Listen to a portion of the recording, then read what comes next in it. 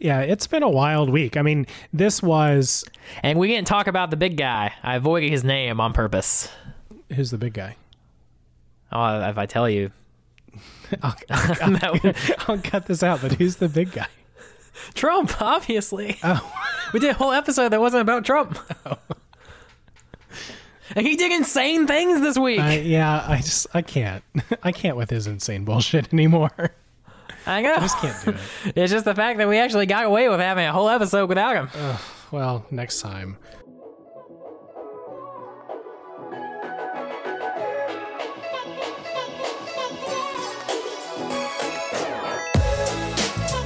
Hello and welcome to Peach Pod, a Georgia politics podcast. My name is Kyle Hayes and I'm your host, and I'm joined as always by my good friend Luke Boggs.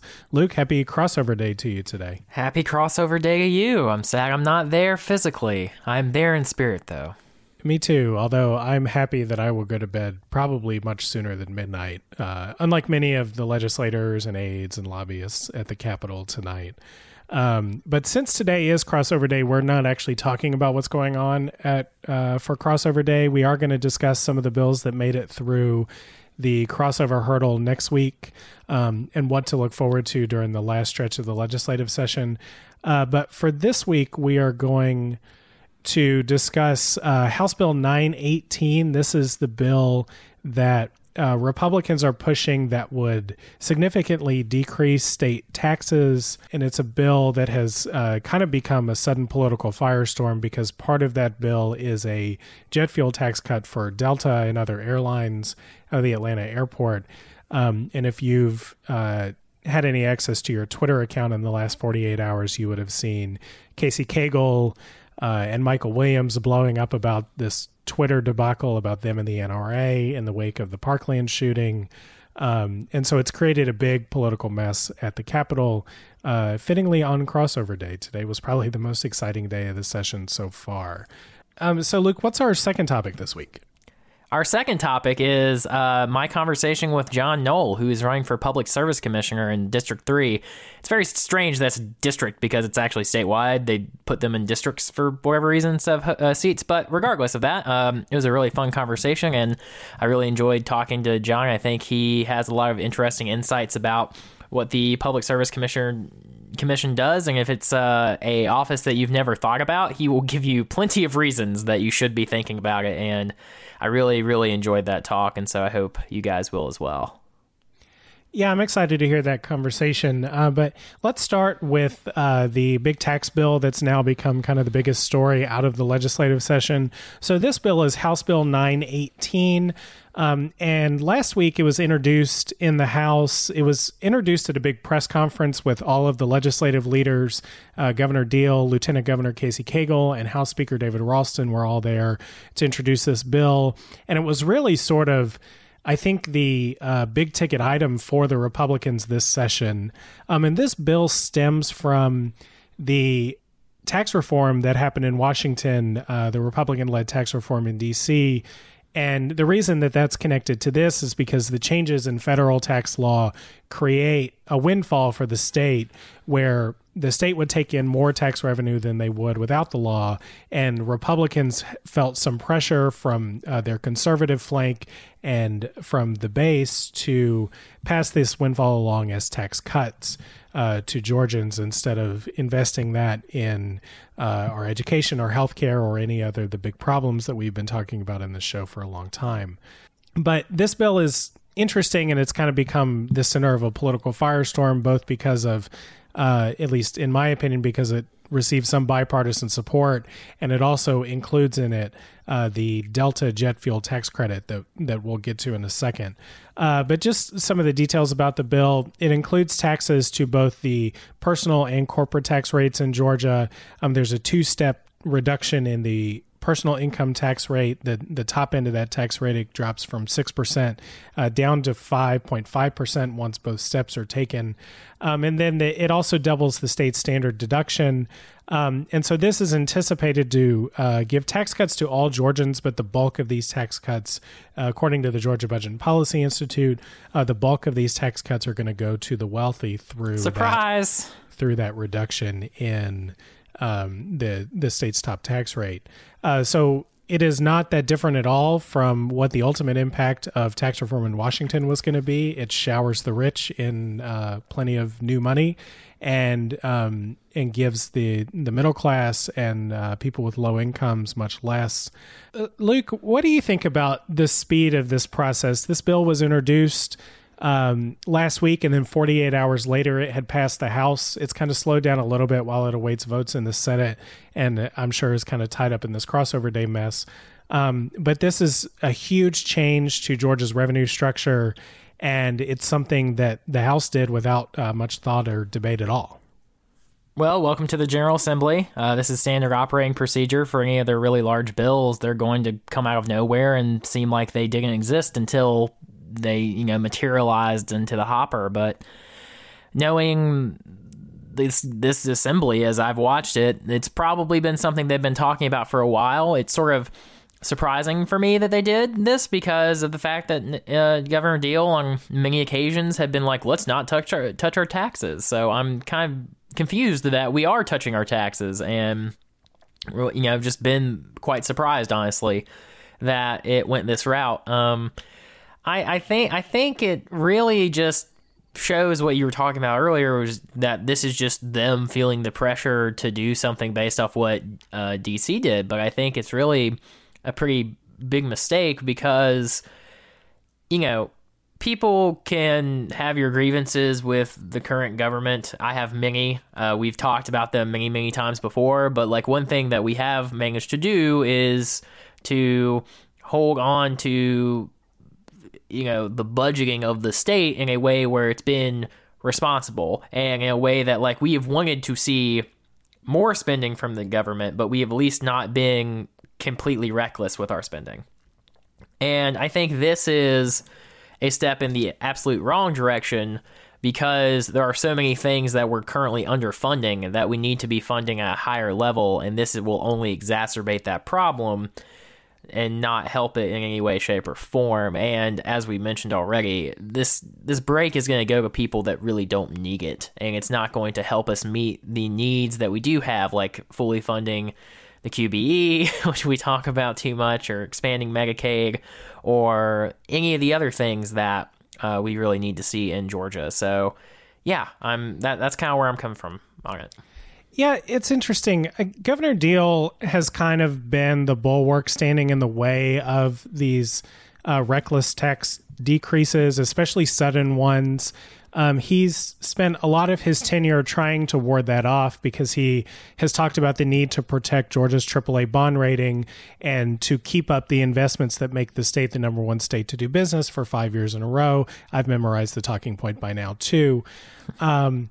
And so I was kind of surprised that he went really quickly from saying, he had said publicly that the state needed to take a longer view of this and see if some of the state's windfall would actually materialize. What these are essentially ballpark estimates right now. And they're ballpark estimates because the tax law itself was massive and kind of confusing. And the reason that we have a windfall is because there's some interaction between tax law in DC and tax law in Atlanta. And so we're estimating what the impact is going to be, but it's hard to know exactly what the impact's going to be. And then the second reason that this is potentially reckless from state leaders is that there is a possibility that there is a recession or an economic slowdown around the corner. I got interested and I looked back at some of the old state budget reports, the governor's budget reports. They get introduced at the beginning of every session, and they always have an economic report in them that kind of gives sort of your top line assessment of what the economy looks like. And it was as late as fiscal year 2009, which that budget came out in January of 2008, that the budget report was starting to recognize that the Great Recession was coming, and the Great Recession would deliver a massive blow to state revenue because of the economic slowdown, or really the economic collapse. And it was in January 2008, this FY 2009 budget report, it said that the state revenue may take a hit, but it ultimately may not be that big, and it may be able to rebound, and that some of the decreases in revenue had sort of stabilized. right now we've been in, I think, the longest period of sustained positive economic growth since the Great Depression, I think. Or maybe it rivals the 90s. They're pretty close, but we don't have a lot of advance notice of an economic slowdown, but in the event of an economic slowdown, it would reduce the revenue that the state takes in, and some of this windfall may not ultimately materialize. And so that was reason to be cautious. And it was interesting. I found a couple of quotes in Washington Post just the last week from folks on Wall Street saying that there was a chance of an economic slowdown or a recession prior to the 2020 election.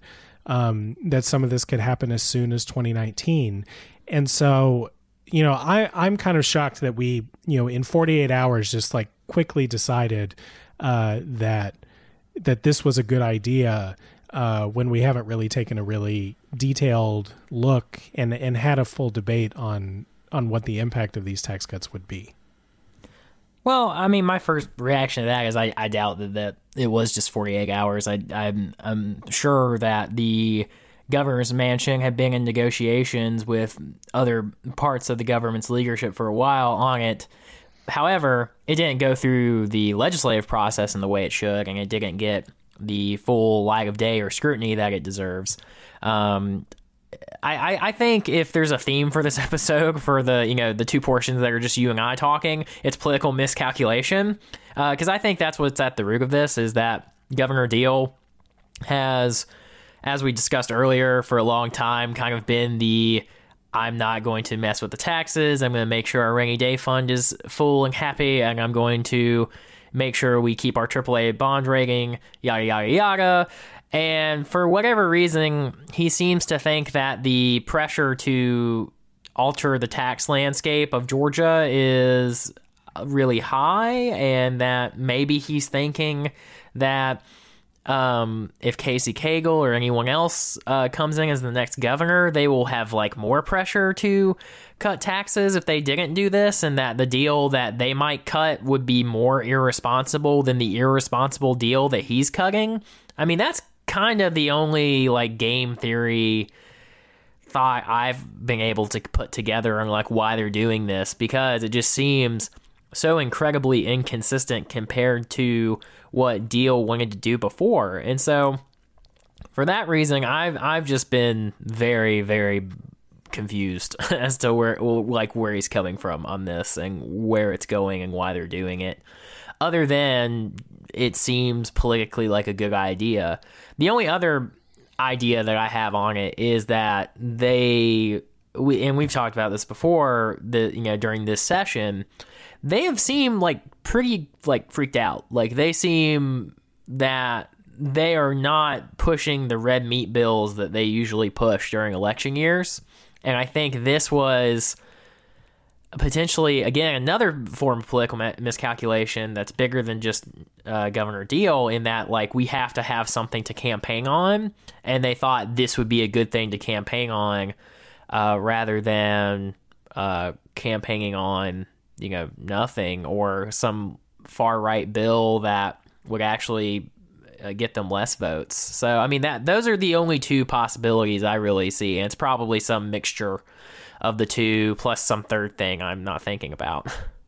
Yeah, I mean, I think to a certain extent, Deal's decision in this is somewhat confusing, but if you sort of move Deal from standing in the way of tax cuts to supporting them, then it becomes very clear that there's a broad conservative coalition that wants these tax cuts. I mean, this is part of the debate that's going to happen in the governor's race, and there's a lot of conservatives that are upset that we've had a long period of Republican rule in Georgia ever since they took over from the Democrats, and we haven't made significant reductions in our state income tax. And, they came out touting this as the biggest state income tax cut in the state's history. And so there's definitely an appetite for this from the right. It was just that Deal and some of the more moderate Republicans were standing in the way of this.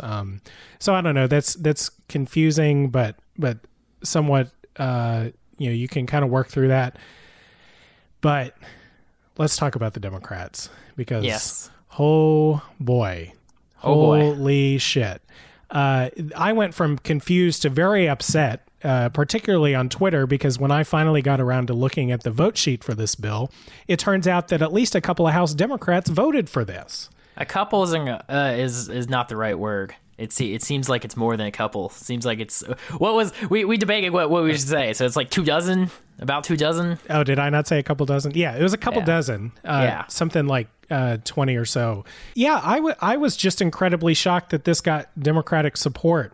I mean, after this bill came out, the Georgia Budget and Policy Institute put out their analysis, and their analysis shows that this bill would cost state revenue about $1.4 billion a year, and that the value of that money, what you could do with that, you could do tuition-free technical college, you could do Medicaid expansion, you could fill the QBE gap that's been open for the last 2 decades, you could do needs-based college aid, you could do a state-earned income tax credit, and you could do universal child care.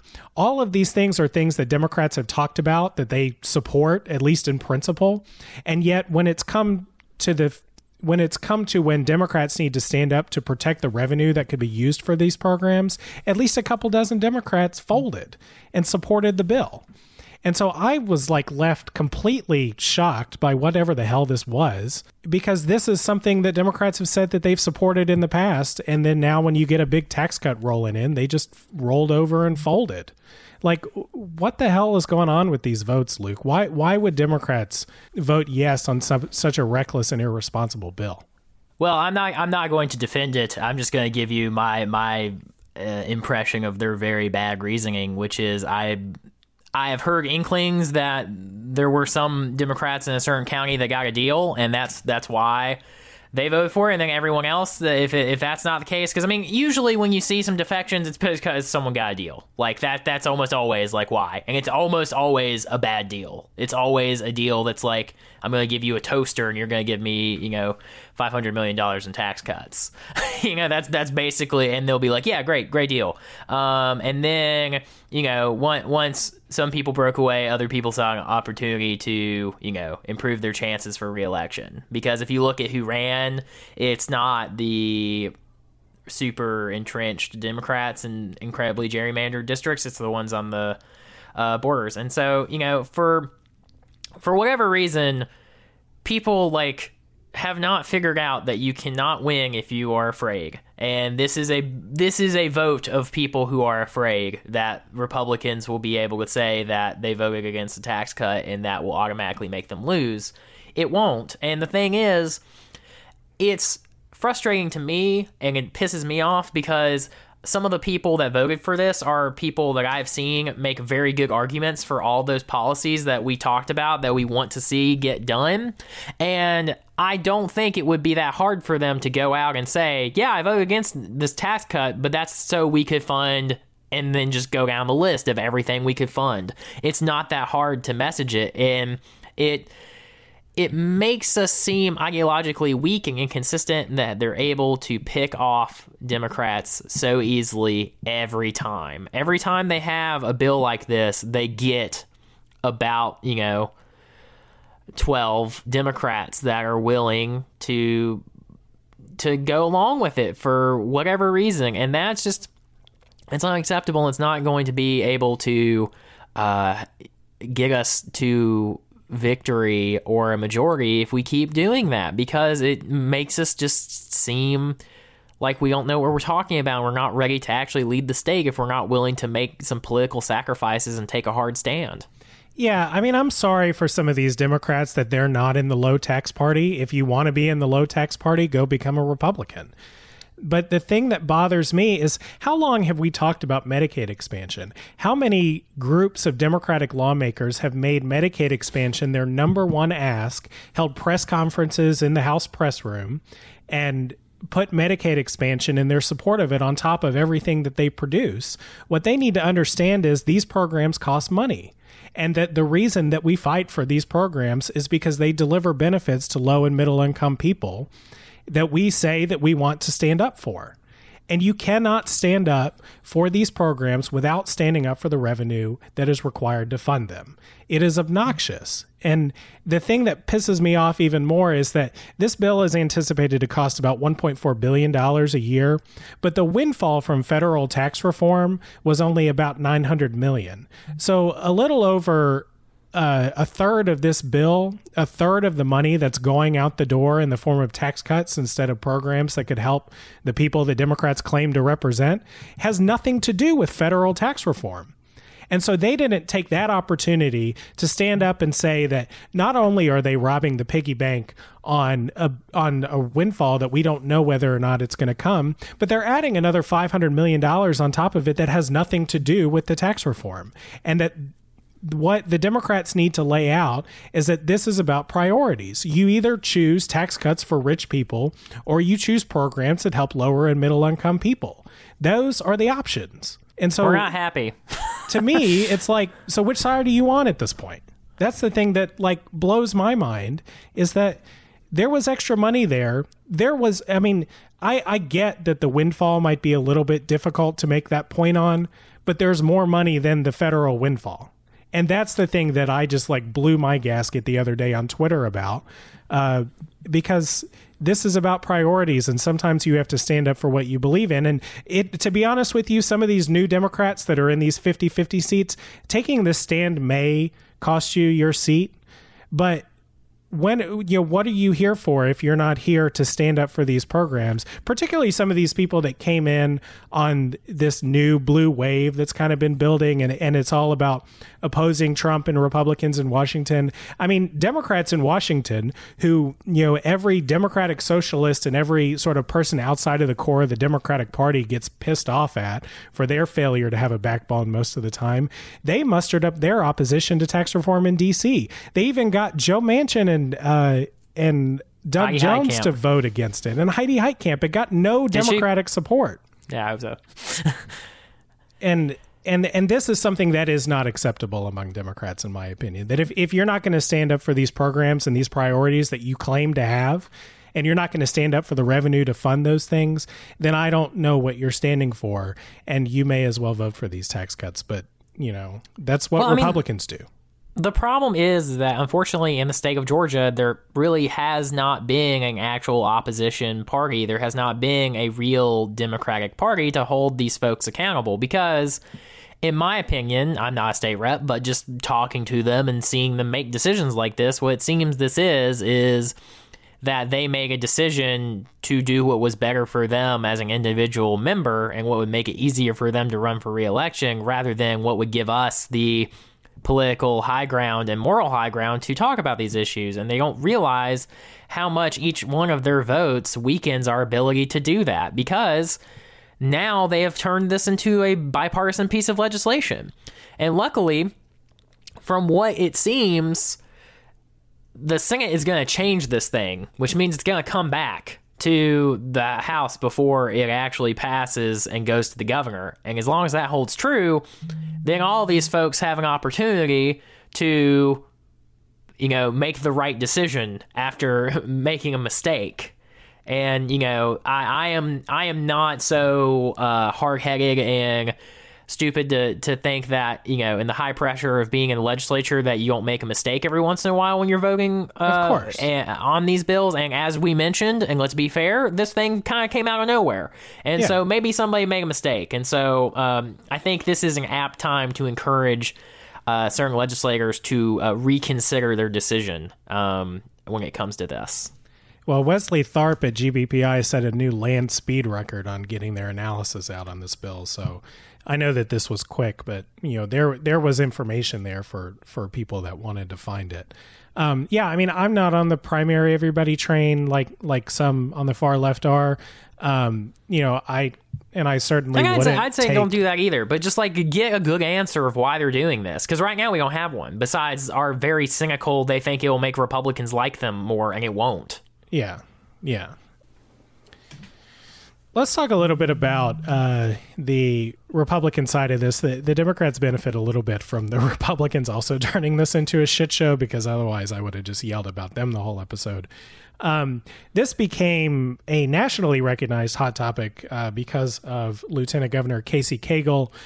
He sent out a tweet the other day saying that he would block any tax reform that would benefit Delta after Delta decided that they would cut a marketing deal that they had with the National Rifle Association that allowed some of the NRA members to get discounted rates on Delta flights.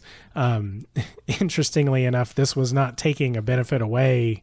I don't know. This was not allowing NRA members on your planes. This was, you're not going to get a travel discount. I mean, I don't get a travel discount from Delta, so I don't know why NRA members do. But anyhow, Cagle tweeted out that he was not going to allow any tax bill that benefited Delta to go through. There was some rumblings that I saw that this was because not necessarily Cagle grew a backbone and wanted to take on the state's largest employer, but that he found that he did not have the votes in his own Senate Republican caucus to pass the broader tax bill without the Delta, or with the Delta jet fuel tax credit in it. And so he decided to come out against it and create a show for himself because he didn't have the votes from his caucus. Luke, what did you think about Cagle's tweet and some of this conversation that's emerging about Cagle impeding the state's reputation as the number one state to do business? Well, that's a very leading question, Kyle. But I read your tweets. I thoroughly agree with it. So luckily, I will roll right into it. But yeah, I mean, it's just like, it's so bizarro, like, to see Cagle do this, and it's so obvious why he's doing it. Because I think it's 100% true what you said, that like Cagle didn't have the votes to do this, and Casey Cagle is proving himself to be not a politician with a backbone at all, and that if Marco Rubio has no backbone, like Cagle has one, but it's just like mostly gelatin.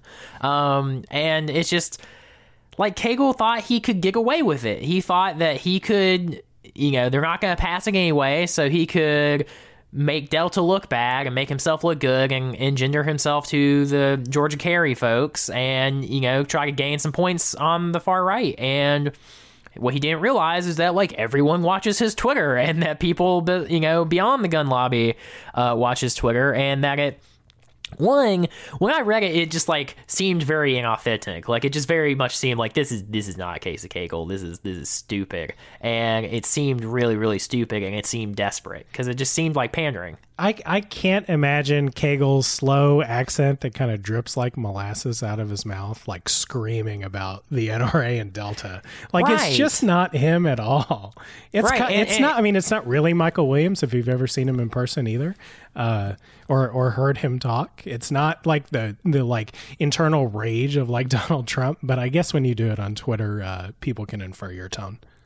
Yeah, I guess what makes me think about it, because I don't want to insinuate that I think that Cagle like sincerely wouldn't do this. I think it's the opposite. I think what makes it even worse is that even though like this does not sincerely seem like the position of Casey Cagle deep in his heart, I sincerely believe if he was governor, he might cow down to this kind of pressure. And he's let RFRA bills get out of his chamber multiple times. And so I thoroughly believe that even though this is not his like organic position, that he is so spineless that he would do something this stupid. And this is this is the exact type of thing that got North Carolina in trouble and had a lot of people, a lot of businesses pull out and a lot of the sporting events pull out. And the thing that I just cannot fathom at all is how anyone in Casey Cagle's orbit would be so dumb to think that this would be a good idea to do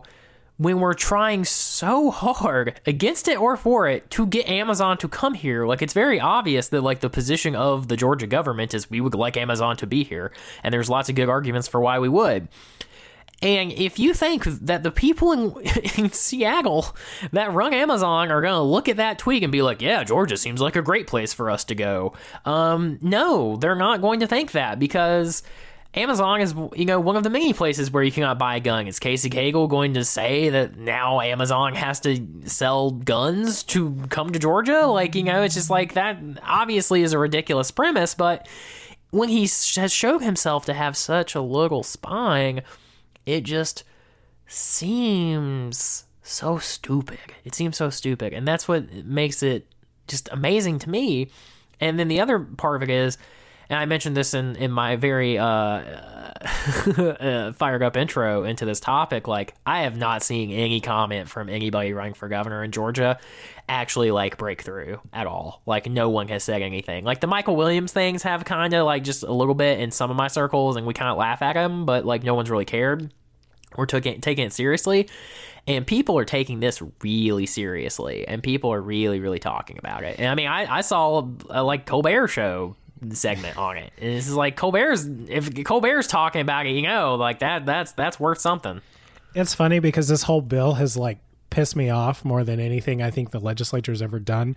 And what pissed me off even more was that what overtook the conversation about how reckless this tax cut is this stupid tweet about his threat to Delta. Now, I think I disagree with you a little bit in that I actually don't think that if Cagle were governor that he would actually be bending to the pressure on the guns issue. I think he would probably be doing what Deal is doing right now and trying to negotiate a truce between Delta and the conservative flank.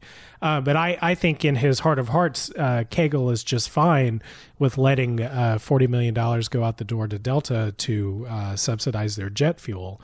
And so that's what it seemed like super transparent to me. And it seems stupid because this is just another one of these culture war issues that is like meant to rile up Republican primary voters, but ultimately doesn't mean much in a legislature and with a governor that ultimately is not going to act on these things.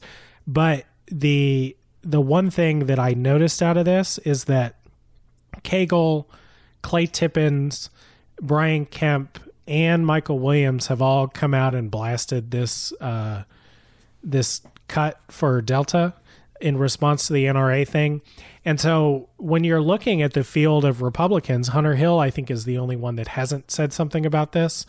And, you're looking at, I think, an increased possibility if the next administration is a Republican administration of having some sort of embarrassing moment like you saw in North Carolina or Indiana, because there does not seem to be, the business-minded, business-supporting streak out of these four when the conservative base comes, screaming at them. And so I had originally... If only there was a solution, like, oh yeah, electing a Democrat governor in the state of Georgia. That is the solution to this problem. Well, thank God both Stacey Evans and Stacey Abrams in a forum last week said that they were opposed to this tax bill. So at least they didn't take the route of their Democratic colleagues in the House, and support this thing.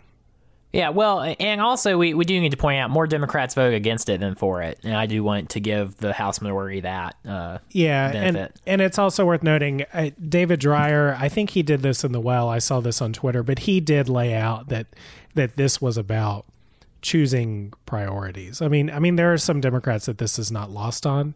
I was just shocked that there were a couple dozen Democrats that it was lost on. But I don't think that this is a broad position in the party, and this could turn out to be one of those things in a few years. The spat between Stacey Evans and Stacey Abrams over what Democratic leadership has allowed, and when Democrats have gone on with Republicans on things that liberals and progressives don't like. And I also saw on the AJC that Stacey Evans is kind of taking it a step further, and she's actually asked Chris Carr to look into if this is technically extortion or bribery. Now, do you think that there's any teeth to that? Because that's the part of this. There was a lot of national liberal Twitter was all, oh, I can't believe that business-minded conservative Casey Cagle is threatening a state is threatening the state's largest employer and the number one state to do business. And I just I don't know. I think that it's only political posturing, and I'm sure that there's somebody in Cagle's orbit that kind of tapped the Delta lobbyist on the shoulder and was like, don't worry about it. It's fine. I don't know. I don't take that seriously.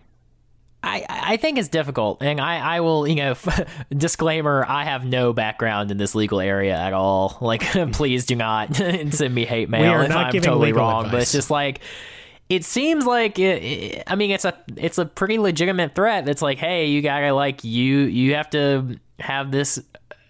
It's saying a requirement for them to get the tax break, and I don't know if he's allowed to do that. And it's just, again, this. I guess my main point is this: the fact that we have to ask ourselves, was that illegal, is another example of just how ridiculously dumb that tweet was. Because as a candidate for governor, the last thing you would want to do is to say something that's this epically stupid to the point where it gives your opponent an opening to ask the attorney general, hey, was that illegal to do? And everyone's answer is I don't know.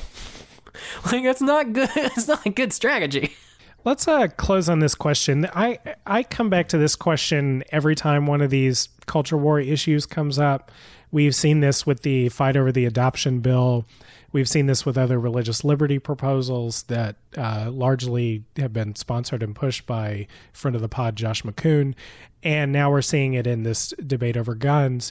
Is there room for Democrats to become kind of the party of, at least the party of Georgia business, or the party of just responsible governance in this void when conservatives are increasingly pointing their ire on businesses' liberal values and stomping all over conservative values?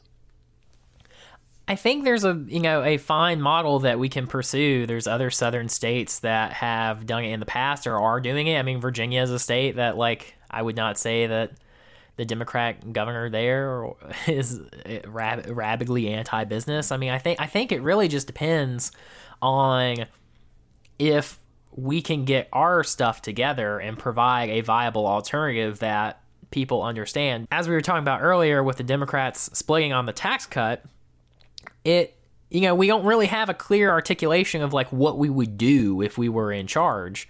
And I think it is very possible that businesses in Georgia could come to see Democrats as the party that's willing to invest in the future and the party that will work with businesses and not have ridiculous, insane political litmus tests for them to jump through. And we will be more concerned about having an economy that works for everyone and getting good jobs to the state and educating everyone and making sure we have enough money to keep the lights on.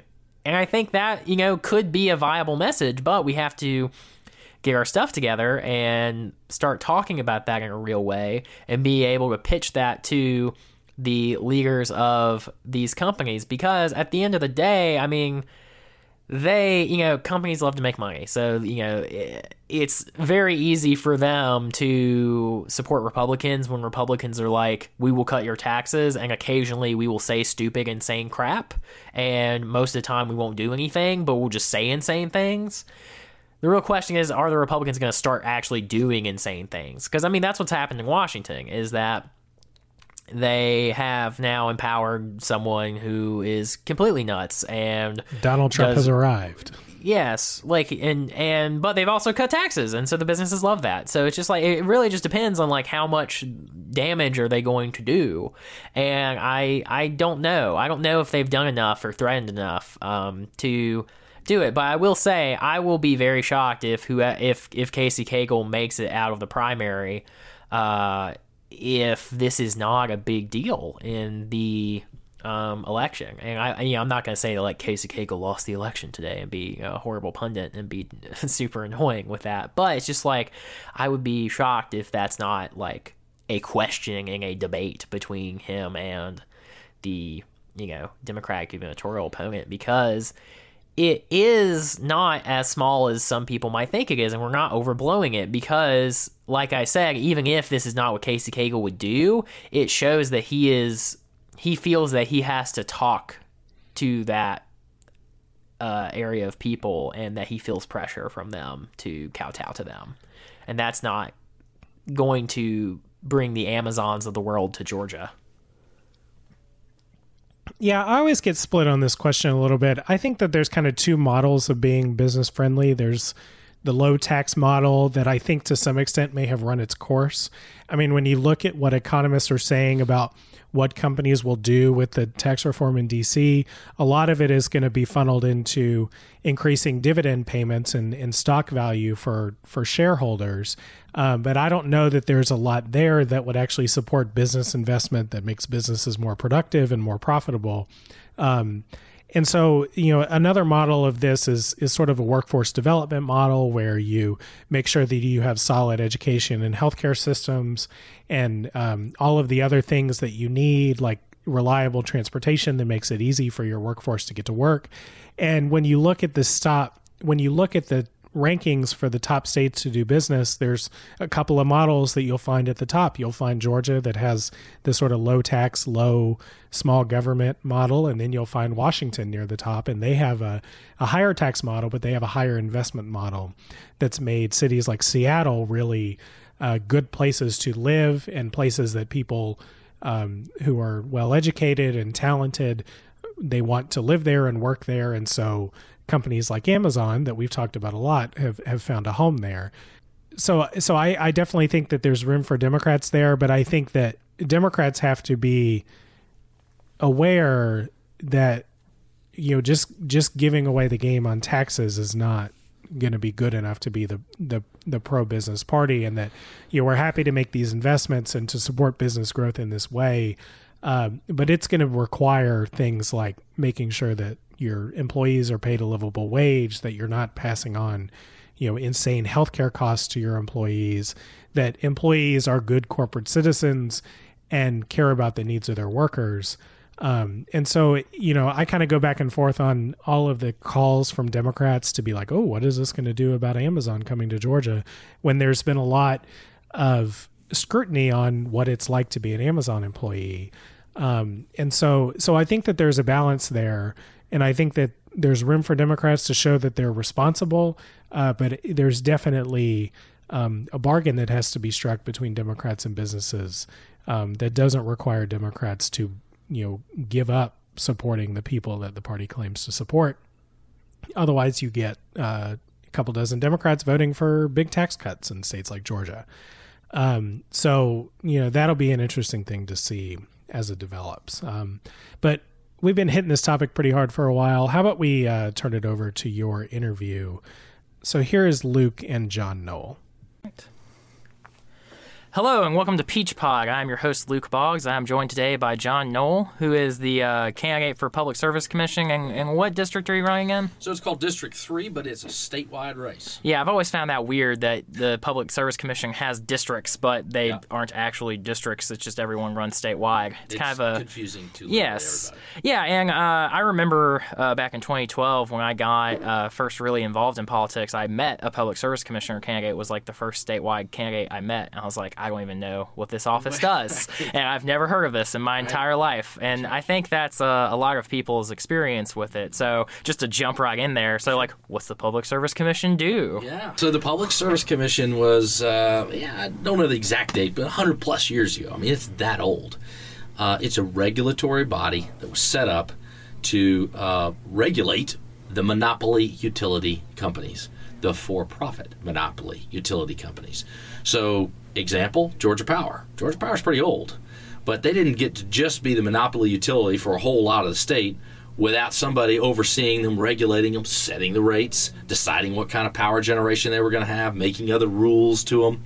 And so the theory was, over all these years, we would have a body that was sort of the independent arbiter. They represented you and me and not the power company, because the power company represents itself. I mean, they're after their own interests and shareholders' interests. That's what they do. But what's happened over the years is the Public Service Commission has become subverted, really, by the power company. And so now we have a commission that is essentially an agent of the public, utility company, which is supposed to be serving the public, but not sold out to the public service, the entities that it regulates, the Georgia Power entity it regulates. But that's one bit, energy. The other bit is natural gas. And they regulate the costs that Atlanta Gas and Light, now Southern Company Gas, can charge. It regulates rural telecom and has a hand in broadband. All this stuff. And you're like, what? And it used to, in fact, in the olden days, it regulated. I'm old enough. No, you're not. But I'm old enough to remember when it cost money to call from North Georgia to South Georgia, or in my case, Tennessee. I had a girlfriend in East Tennessee, and I'd pick up the phone in Nashville and call this girlfriend, and it cost a few cents a minute. So they regulated that telecommunication stuff. They decided how much that charge was going to be in Georgia. And that's one of the things that they did. They also regulated interstate travel, truck travel, until there was a federal law that sort of subverted all that. But the point is, 90% of it right now it's all about Georgia Power all the time, and the gas stuff. That's a whole other issue that I want to talk about. But a lot of people find that that's kind of getting drowned out by this Vogtle nuclear plant stuff. Yeah, which I know a lot of people have been pretty unhappy with that, and really wanting to move away from the complications that project has had. And so complications is a polite way of saying it. Well, I try to be polite on this program. Yeah, I want people to come back, so I have to kind of be nice. Yeah. Well, you do, and I don't. Well, okay. In that case, I'll throw it the way I think. Call it the way I see it. And one of the problems with having a public service commission, in the case of my opponent, Chuck Eaton, who lives in Buckhead in Atlanta, 95% of his political contributions come from the entities he regulates. So the law firms for Georgia Power. I think you should repeat that. 95? Yeah, 95. And I'd say 100, except I'm giving his dad a pass. His father gave him $6,600, which is the maximum contribution allowed in one of the disclosures that I saw. And, that's cool. My dad gave me money, too. I'm good with that. Yeah. Dads get a pass. Yeah, of course. But everybody else that gave him money, I can't see how they're not connected to entities he makes decisions on and regulates. The Ringgold Telephone Cooperative, whatever, right. This CEO gave him $6,600. He makes rules every day that impact the Ringgold Telephone Cooperative. So when you have entities that are so closely tied and everybody's intermingled and the decisions are made by it, it is no wonder that you have 5-0 decisions to continue with a nuclear boondoggle that was supposed to cost $14 billion, was supposed to be done last year, 2016. We're not even 50% done. And it's doubling the price, doubling the timeline, and these guys rubber stamp it and let them make a profit the whole time? Woo, not on my watch. Yeah, and that I think sums up what has been the biggest complaint that I've heard about the Public Service Commission, and I think the only thing that has actually put that body on the radar of many Georgians is the Plant Vogtle situation, because before then, no one really talked about Public Service Commission. And so for that, I want to ask what I think might be an unorthodox question for a candidate like you, which is, what's something that the Public Service Commission has done that you think is good? To kind of have the starting point of what's something that's good they've done, and then so we can talk about the things we don't like. That's fair. I'll give you an example, the power of the Public Service Commission. Georgia Power has for years said Georgia's not good for solar. That's like a literal quote. And I mean not just a few years. I mean a couple decades. Ever since solar became cost effective. Georgia's not good for solar. We can't do solar. Let's don't do solar. And then the PSC commissioners that were parroting at that, Stan Wise, who's just the worst, thankfully has resigned, so he can go, quote, work for the utility company to, quote, help people. Oh, it's fascinating. So you regulate them, then you go work for them because you're going to help people, obviously. My point is, the utility companies, all these guys have been opposed to it. So where's the good part? The good part is one public service commissioner, Bubba McDonald, a longtime legislator, used to be a Democrat, turned Republican. He said he got a bee in his bonnet and said, my grandchildren would like some solar power. We need some green power. Very interesting. Very progressive. And he basically forced down the throat of Georgia Power solar. Megawatts, lots of them, hundreds of megawatts. And so you see Georgia Power running around running ads saying, oh, we're green. If you get on their website You'd think they were the Sierra Club. It's solar and all kinds of great green stuff. They don't care. They don't want this stuff. But they're doing it because the Public Service Commission told them to do it. And Bubba got 2 other votes, and by golly, they started doing solar power. Now, it's becoming more cost-effective, so there may be an evolution occurring in Georgia Power, but it's all about the money. It's not about the green. And I can't speak. Well, it is about the green, just a different green. Well, just a different green. Yeah. Point taken, sir. Yes. But my point is that the Public Service Commission in that made a right move. They did the right thing. They moved our infrastructure from 0% solar to like 2%. I know it sounds inconsequential, but it's a big deal. And we can move so much faster, so much farther, but we're not. I mean, whatever Bubba got done, which was great, it isn't enough. So the Public Service Commission can do good. It's just they are so good at doing ill right now. The classic example on the gas side, I just heard this story. I couldn't believe it. Developer doing a big island, an island off the coast. Can't remember the island. He wants to build all these houses, wants to bring gas. Well, it's expensive to bring from the mainland to an island natural gas lines. There's something called the Universal Service Fund, which is supposed to help poor people pay their gas bill. They figure out a method to do that, figure out which people to do and whatever else. But the idea is it's for needy people. This Universal Service Fund, we all pay into it roughly $10, $20 million a year. They decide to use this money to help subsidize a private developer's AGL, the Atlanta Gas Light Company, to bury this line under there and bring up new service to this private development. So they took money that was supposed to be allocated for poor folks to pay gas bills for this project. It's the kind of stuff you can't make up. And they're doing these little insidious things all the time. Another example, and I'm on a roll, I'm just going to keep going. The Georgia Power bill, and I happen to have one right here in my pocket because I always carry it around. I will affirm that he does have a Georgia Power bill in his pocket. Yes, this is not a random piece of paper because I'm always talking about the nuclear construction cost recovery fee, which we're all paying in our bills for the last 6 years, but that's a whole other can of worms. The reason I have the bill is for that, and that there's a little barcode on one of the stubs, and all across Georgia, people that didn't have bank accounts, and by the way, that's a lot of people, want to go to the Georgia Power office and pay their bill. I mean, a lot of people. They have closed every local and regional office in Georgia. Cost-saving move. But don't worry, Mr. Customer. It's okay. You can go to a Dollar General or a Walmart and just take off that stub, and there's a barcode on it, and you can scan it and pay your bill there. Just pay the service fee of $1.50. So now I got to pay my bill. It's another little insidious tax, especially for people, many of them poor, who don't have banking relationships, and they just got to pay again to pay. And because they don't have an office to walk into. They can't talk to Bill Smith there, who's been there for 30 years and can help with that power line down the street. They got to call a customer service number. Well, what are they thinking? And why did the Public Service Commission let them do that? Nope, not on my watch. We're going to get those offices opened in the rural areas so people actually have a person to go talk to. Yeah. Well, I usually at this point would ask someone like why they are running for the office that they're running for, but I think you've hit that pretty thoroughly. Listen, I'm on this, yeah, man. It's like you're pretty unhappy with what the Public Service Commission is doing. And the more you dig, the madder you get. Yeah, I can definitely sense that because while I was vaguely aware of most of what you've brought up, the exact details have been elusive to me because I have not had the time to dig into it.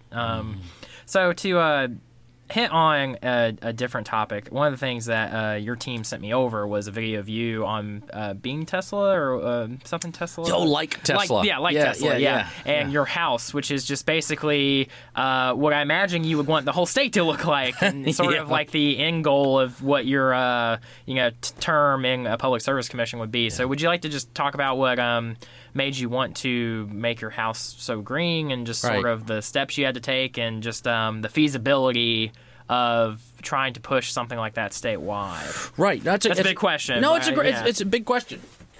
But the video he's referring to is entitled Sticking It to the Man. Which we've been doing this whole program. and right. Well, guess what? The man's been sticking it to us. I think and as I say in that video, I mean, I'm sorry to parrot it, but I think it's time to equal the scales or to tilt the scales. This to understand this, I'm an electric car owner. I happen to have a Tesla. And the reason I loved my Leaf. I loved my Leaf. But I needed range. I mean, I can't drive very far on Leaf, so I needed range. And I ended up having to pay for Tesla, which broke my heart and my bank account. But anyway, I digress. My point here is that because I was a Tesla owner, I was at an EV car show, I met this couple. And you see the video. They happened to be taping me at the time. I had no idea they were. And I was saying, I want to stick it to my solar system and my battery pack, which is why they wanted to. I have the first Tesla Powerwall in Georgia. So I'm grabbing the sun from the solar panels, throwing it in a battery. I'm about to show it to you on my phone as we speak. And you put it up on the site with the podcast if you care to. Yeah. And what's happening is it fills my battery during the day. My house uses the excess juice, fills the battery during the day, and at nighttime I run off a battery. It's so cool. And so they said, we want to see the Tesla Powerwall. People say, that's a great campaign video. And I'm like, it's not a campaign video. It's like a fan club channel, and they just showed up in my house, and I'm like, oh, we got this green thing, and I got this green thing, and I got this green thing. So sticking it to the man has become a major deal. And there you can see, as we take this do this audio, it's the afternoon, it's been cloudy, it's been rainy. At the top, you see the solar power being generated, and it's less because it's late in the afternoon and it's cloudy. My home consumption. And then the Powerwall actually is contributing at this point because the solar production isn't enough. But that'll run for hours that way. I want my whole thinking behind and doing that video and doing subsequent videos. I have a 1-minute video of where I was about to go to an event and I had excess power, a lot of excess power. And so I just walked outside and I had my assistant with me and I said, hey, just turn on the video. So I cut like a 57-second little vid, and it was like, hey, I walked over to the house to get some soup, and next thing you know, I'm charging the car from the sun because my batteries are full. And all the excess capacity, the batteries are like, oh, we're full. We got to sell back to the grid. Well, guess what? Georgia Power doesn't pay you much money. In fact, they stick it to you. Oh, what a surprise. They stick it to you and pay you 3.2 cents per kilowatt hour. What does that mean? You and I buy at about 10 cents a kilowatt hour. So they pay at a third what you buy the power for your excess power. Sounds like Georgia Power. Sounds like Georgia Power. Yeah. So what do? I filled the battery. Well, my battery happened to be full. So what I did was I turned on the car, started eating up some of that juice, and all that power, there's a lot coming out of the panels, went whoop into the car. So my car was the next battery source. And it wasn't going to fill up because that was a big battery. Right. So all this stuff, we've got technology out there, we got Elon Musk kind of thinking, and we've got dinosaurs sitting on the Public Service Commission. Burning dinosaur fuel, how convenient. Coal and natural gas and even nuclear. You say, oh, well, it's splitting atoms, blah, blah, blah. Baloney. You're heating water to turn a steam turbine. You've been doing it for 100 years. I mean, nuclear's been around for 50 or whatever. So I want to just leapfrog all that stuff. I want to go to solar, batteries, and let's be innovative. But my company of 20 freaking years has been doing energy efficiency. So while Georgia Power wants you to buy a watt, and then they get to make roughly 10% on that. So every dollar you spend, they're making 10% on you. I want people 10% profit. You make profit. Yeah. I want you to spend less. I want your $100 bill to go to $75. And they're like, whoa, we can't do that. Well, the heck I can't. My job is to look after ratepayers and taxpayers. That and Public Service Commission's job. Their job is to make more money. They're good at doing that. Let them do it. My job is to save you money.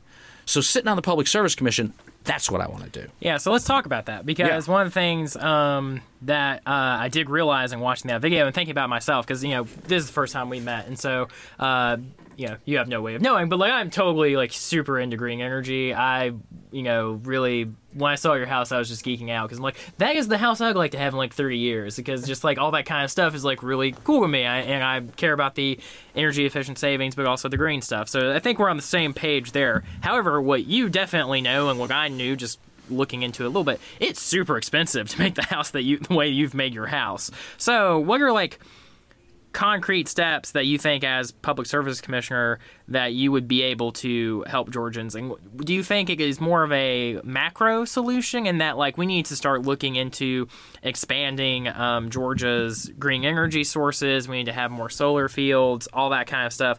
Or is it that the Public Service Commission needs to start serving an advocacy/education role where you're going around the state and saying, like, hey, this is how you can do this yourself? Right. And I know you're probably going to say both.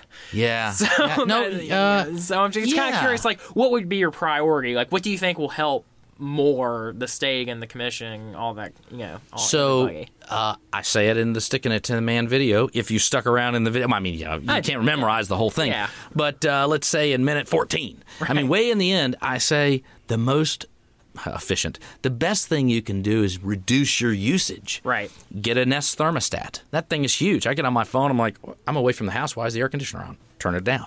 Right. So a Nest thermostat remote control is awesome. When I go around the state, after I'm elected as public service commissioner, when I go around the state, I'm going to turn people on to little plugs that you can stick in front of the plug. Like little, they're about the size of like an iPhone charger plug. The little square thing. They're about that size, but you plug whatever it is, your heater in your room or your whatever, into that. And from your phone, you can turn on or off that switch. It's a switch control. And so what I do is I turn on or off the heater in my office before I get to the office. And when power rates are lower, because there's variable rates sometimes, there's an EV charging rate and there's real-time pricing and all this other stuff. At least Georgia Power has this. Many EMCs don't. I juice up between 11 and 7 a.m. Heck, my hot water heater only turns on at night because electricity is cheap. And it's a capacity utilization thing. Woo, that's a big word. There's a capacity utilization thing, which means we have all these plants to power all this stuff, but we're not using any power at midnight. Everybody's asleep. So Georgia Power makes electricity really cheap. And that's when I juice up my car. And that's when I turn my electric hot water tank on and juice it up. So like 80% of my energy use is in the super off-peak rate, which is super cheap. Right. And all that is done by a little remote control stuff, and it's simple. Man, I'm a total geek. I want to go around the state and do the education piece. And that drives down the energy consumption, and it attacks efficiency. And once you've done that, for those that can afford it or those that are interested, and by the way, prices coming down on solar a lot, then you switch to the solar solution. You've halved your energy consumption, and you're like, well, I need a smaller solar system now, and battery prices have fallen 50% since I bought them. Right. They will. I mean, a Tesla costs a ton of money. My brother, who works for Tesla Energy out on the West Coast, he bought his car, which in my opinion does almost the same thing my car, for half the money 3 years later. Well, what in 3 years, what's it going to cost? Half the money. It's like microchips. Price goes down. Things get cheaper by the dozen. So prices are going to fall. I'm an early adopter. Great. Let me be the early adopter. The guy that buys it or the lady that buys it after me buys it cheaper. And that's a good thing. So efficiency, then go buy the green stuff after when it's cheaper. Yeah. And one thing I want to round back on, though, even on the efficiency piece, though, most of the stuff that you're talking about requires technological literacy, which unfortunately a lot of people That's in the rural education Georgia, part. That's the education well, part. also they don't even have access to internet down there due to rural broadband issues. It's Well, that's the other thing the Public Service Commission can do. Right. And these guys, and dadgummit, it just makes me so mad. Can't you tell? These guys are collecting a check. They're warming a chair, and they're not doing their job. And they're doing their job badly. Right. Not doing their job, they're doing their job badly. So we've got they collect, $20 million a year in essentially a universal service fund for rural broadband, right, for internet. I don't know what they're doing with it. I honestly don't know. And they're sure not leveraging it to get more money. They're sure not going to Waycross and to the counties around there saying, hey, you all want this. Yeah, we want it. Well, why don't we put a consortium together and then bid it out as a large package? What happens now is every little city or every little county says, we're going to get broadband. And if they can cobble together the money or a federal grant, they do it. Nobody is bringing together a collaborative effort. And under the banner of the Public Service Commission, you could do that. Nobody's doing it. I got lots of time on my hands. This is a mission for me. And rural Georgia, I grew up on a farm. I get it. I like this idea of I live in the city. Yeah, I drive a fancy car. Maybe I'm more of a city slicker now, but I was a rural. I mean, I grew up on a farm, and I get into these rural areas, and I see people that can't get access to health care. That's a whole other issue. The hospitals are all closing. Schools, yeah, they got internet in schools, but then when they get home, they don't have internet. And what couple? You'll marry one day, presumably. I mean, whatever it is, and have kids and whatever. Where do you want to live? You're going to live in a place with the internet. You're going to live in a city with the internet. You don't even have the option. And I hear this from people. This isn't like my hypothesis. Younger, smart people are getting the heck out, and it's very hard for rural communities to make a go of it. So rural broadband is like a major push for me. But I got to fight one battle at a time, and I got a major battle here that's costing people money on Vogtle, so I'm going to fight that. It's like a two-front war, and we haven't even gotten to natural gas yet. Yeah. Well, on Vogtle, since people are more familiar with that, yeah. and there really doesn't seem to be a solution besides keep doing it. Like, right. what end game do you think they should be pursuing on the Public Service Commission with Plant Vogtle? Well, at this point, it's like no choice is great. But the best choice is to not throw good money after bad. Right. South Carolina, as you'll recall, and Vogtle, for those of you remember, it's the second phase. This is reactor 3 and 4 of a nuclear plant in Burke County on the Savannah River, south of Augusta, that is being built. And in 2008, they said it'd be finished in 2016. They said $14 billion. Here we are. It's 38% complete. That was a few months ago.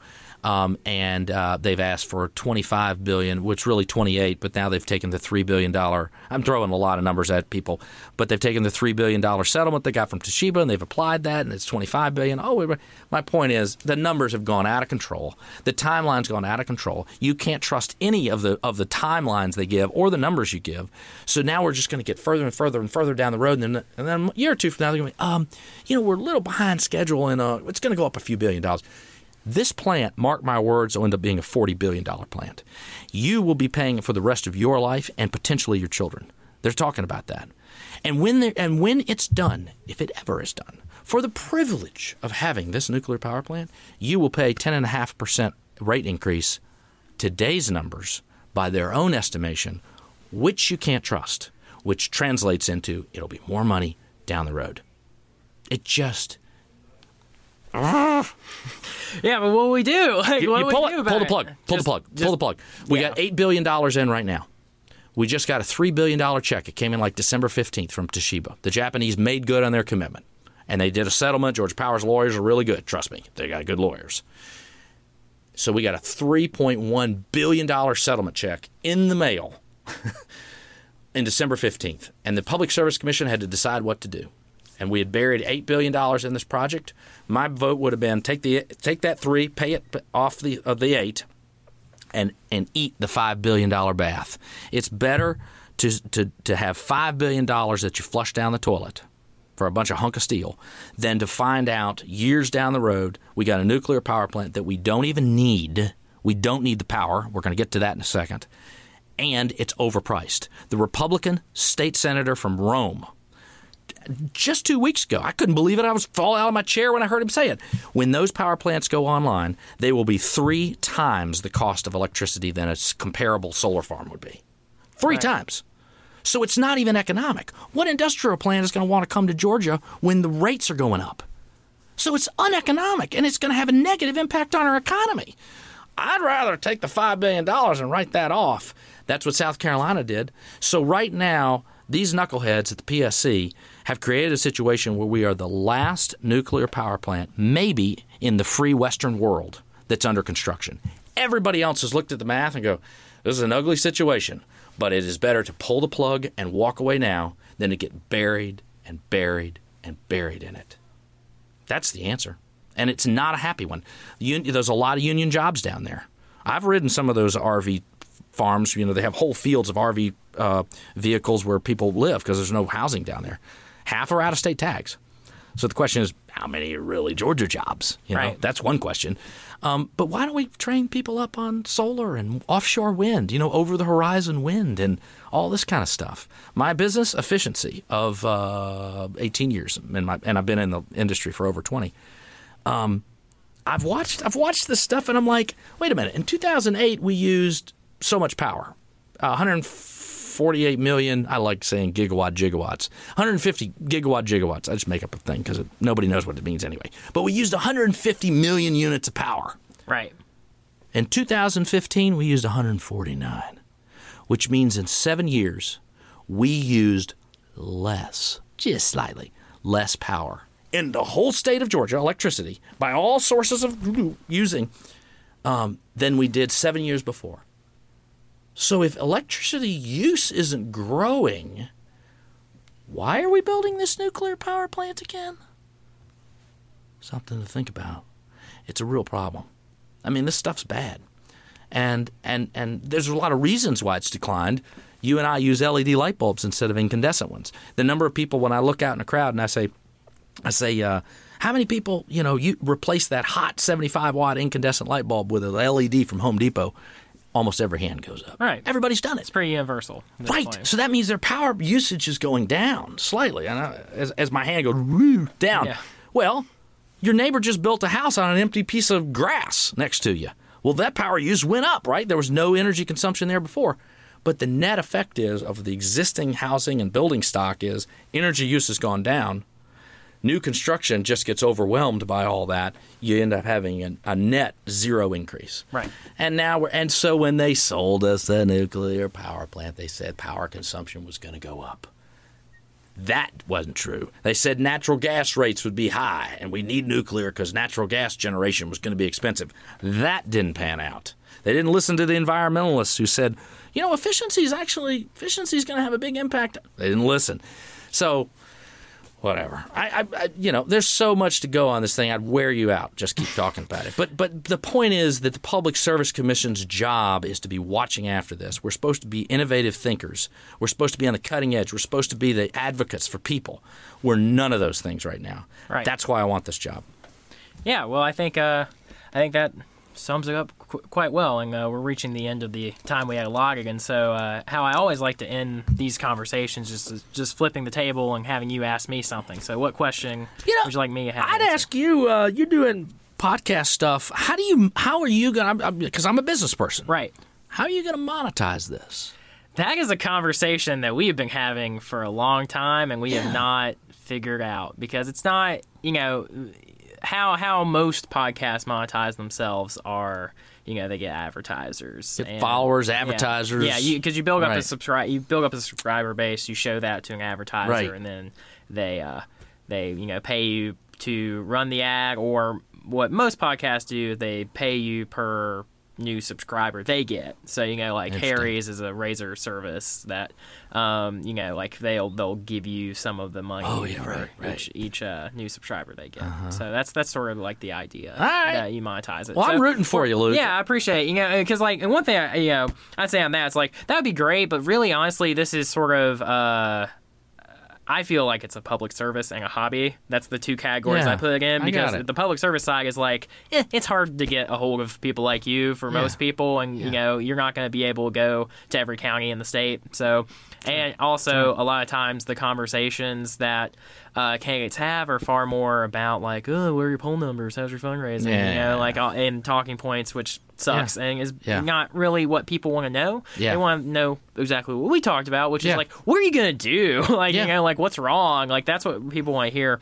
And so there's that side. And then I also just enjoy doing this, and it's fun, and it's a good hobby, and it gives me an opportunity to have fun conversations. Well, thank you for doing it. Yeah, I appreciate it. I appreciate your team reaching out to me. I appreciate you doing the show. I hope you keep keeping your race interesting, and I look forward to seeing what happens with it. Thank you, Mr. Boggs. Thank you. All right, so Luke, thanks for that awesome talk with John Knoll. Do you have any thoughts to close us out before we get out of here today? I hope this was as cathartic for you guys as it was for me, because I needed to express all of these thoughts about all of this insanity going on. Yeah, it has been an insane week, and I mean, this was a legislative session that was kind of supposed to hinge on whether or not Speaker Ralston could push through big legislation on the rural development front, and whether or not we could kind of tag team some rural development economic issues and challenges along with solving transportation problems in Atlanta. And I think that the thing that we're going to remember out of this session is Cagle and Delta's little fight. Yeah. Though we did have some good transit bill go through. So it looks like we're going to do some on transit, but we'll talk about that next week, I think. So we will catch up on crossover day and all the other stuff going on next week. But for now, we will let y'all get out of here. So we will talk to you guys next week. Bye, guys. That's our show for the week. If you like what you heard, share the show with a friend and go over to iTunes and give us a rating or a review. It really helps other people find our show. We'll be back with another episode of Peach Pod next week. Until then, take care, y'all.